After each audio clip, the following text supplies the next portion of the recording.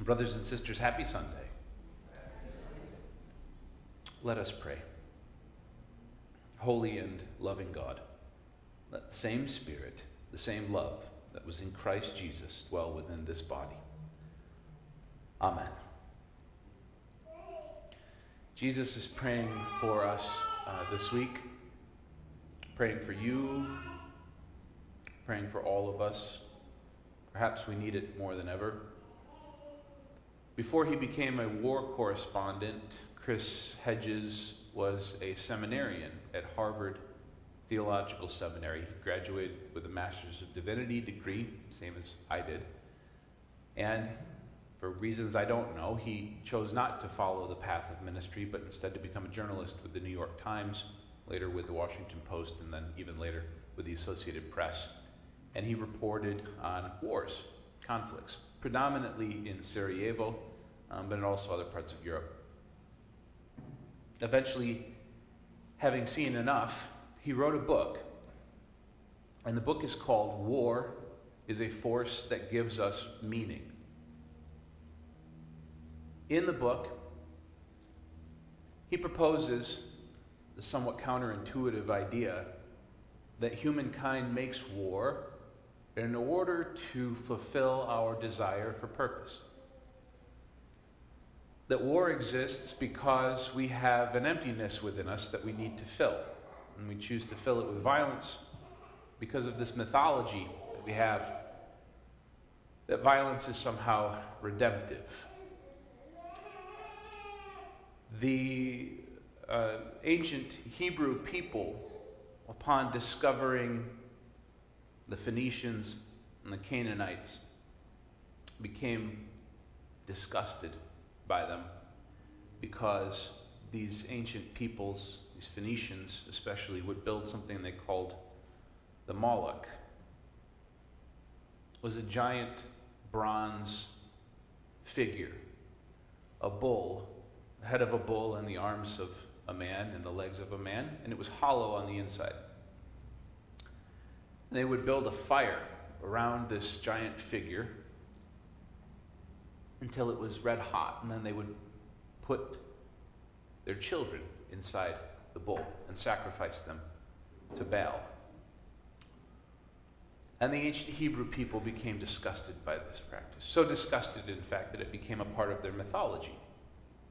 The time when Abraham was asked to sacrifice his son to God, and God stayed his hand, because ours is not a God that demands the sacrifice of children.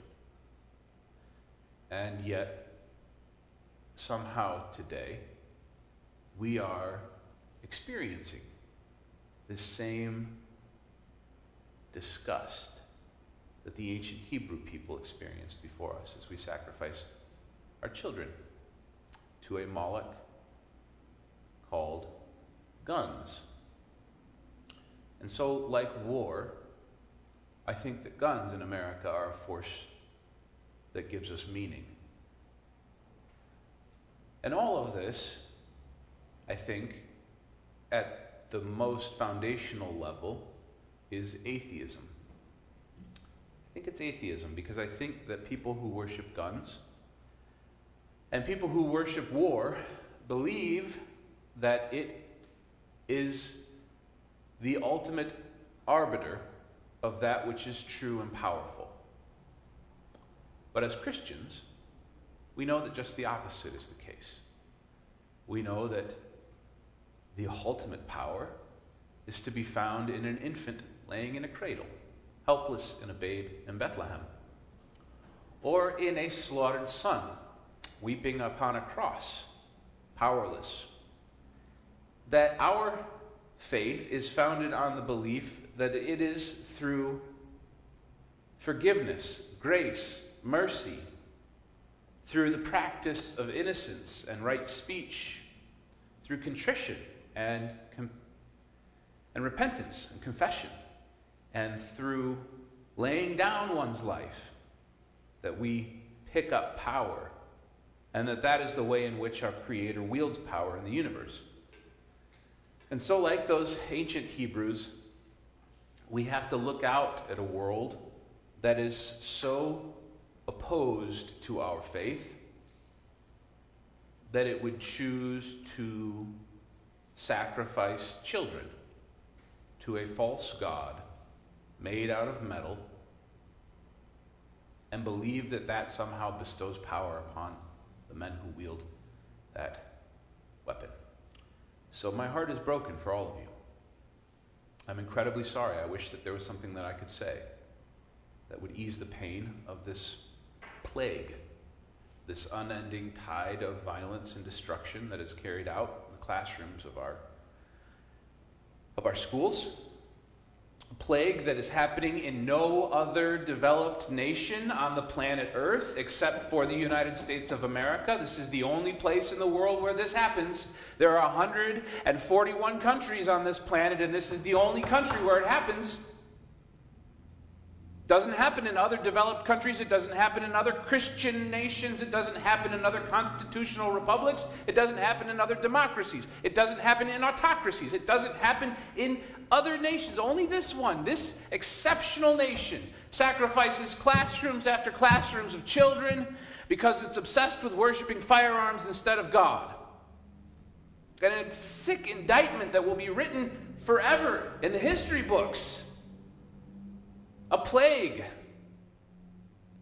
And we've had such crimes in our past, such crimes. For God's sakes, we conquered slavery in this nation. We can't seem to find a way to conquer this horrific tide of violence. And the purpose of my sermon today was really to talk about schism in the church. But I am less fearful of the schism in the church than I am in the schism in this nation. Because the church is founded on things that are The church is founded on things that can't change, on the Word of God.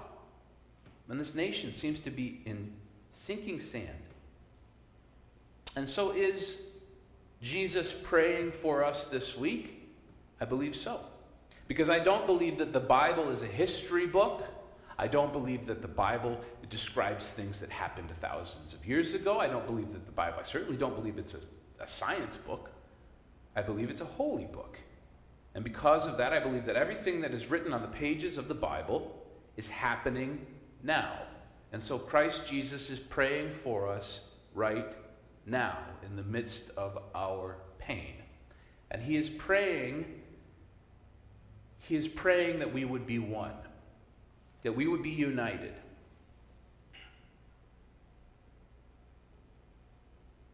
We're definitely not.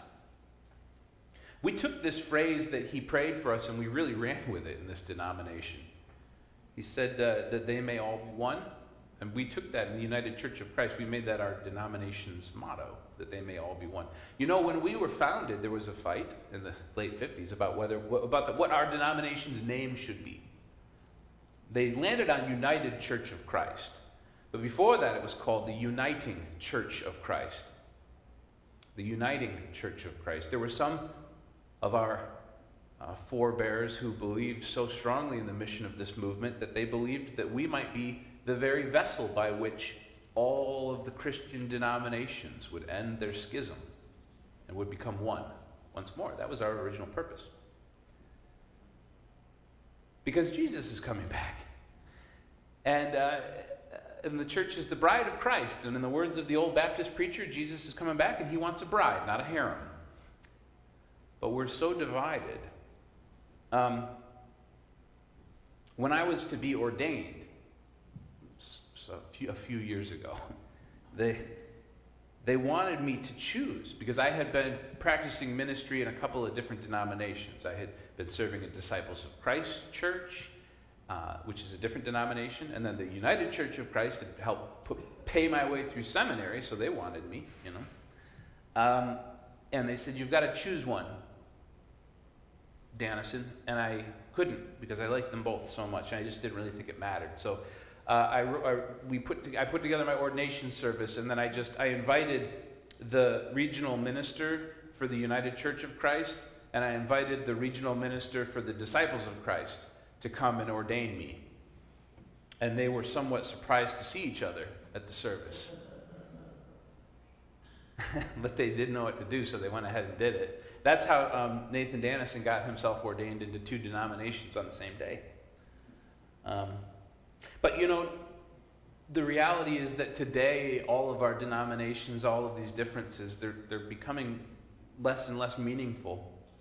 You know that only 1 out of 10 visitors to a church visits that church because of its denominational affiliation? 1 in 10. That means that 9 out of every 10 people who visit the church are visiting for some other reason. Maybe that church has really good coffee. But I think it's things like hospitality and welcome, justice, grace, friendship, music, of course, the beauty. So the schism in the church isn't so terrible when we look at it that way. And Jesus prays for us. And this gospel from John is very complicated and poetic, and Jesus kind of goes all over the place. But at the foundation of the prayer is this ask that he's making of God. He prays, "The glory that you've given me, I gave to them, so they may be one." The glory that God has given to Jesus Christ is the glory that's given to us, that we may be one. So that word glory is important to us. It should be foundational to our faith. What is it? The Greek from Jesus' prayers, tetele omenoi eshan, perfected in unity, in oneness. The word glory is doxa. It's in the Bible thousands of times. Doxa. What is doxa? Right? Doxa is what God gave to Jesus Christ and what Jesus Christ has given to us. Doxa is the foundation of the word orthodoxy. It's foundation of the word doxology. And there's not a good English word for it, so in our current Bible it gets translated as glory. It's just not really what it means. What a doxa is a body of wisdom. A body of wisdom. Plato, the great philosopher, his entire work is called his doxa. It just means his body of thought, belief, philosophy, all these things.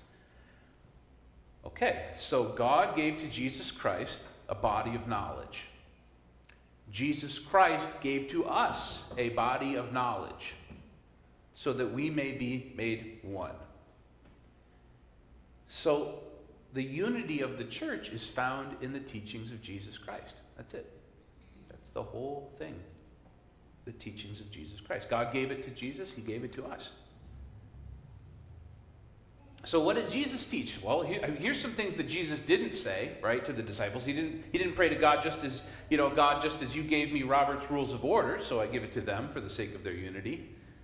He doesn't say, God, just as you gave me Protestant Christianity. He doesn't say, God, as you showed me who to vote for in the election. He doesn't say these things. He says, God, as you gave me this wisdom, I give it to them, that they may be one.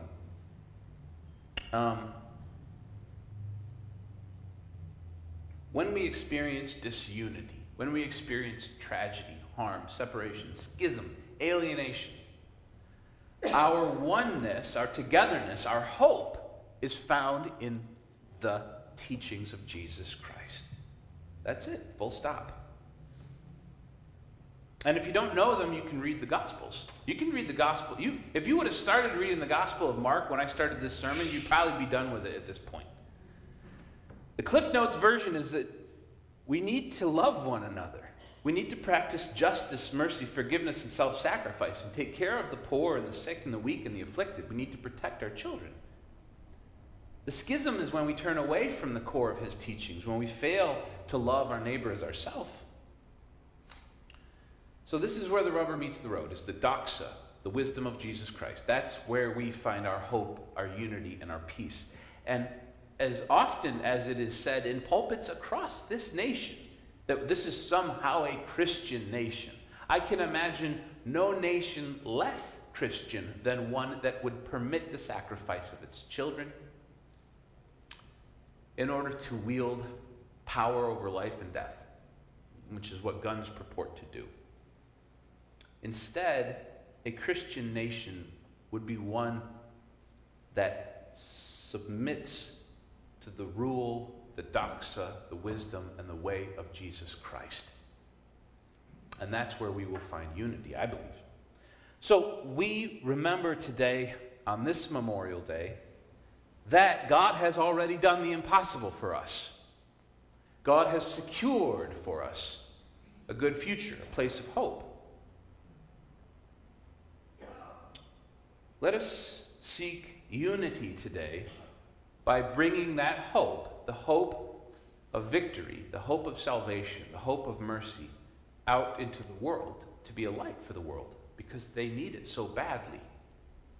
And for the sake of this church, and for the sake of this city, and for the sake of this nation, let us renounce the authority of all false idols, including war and guns. There's no meaning there. There's no value there. Let us be people of peace for the sake of the future of this nation. Amen. Amen.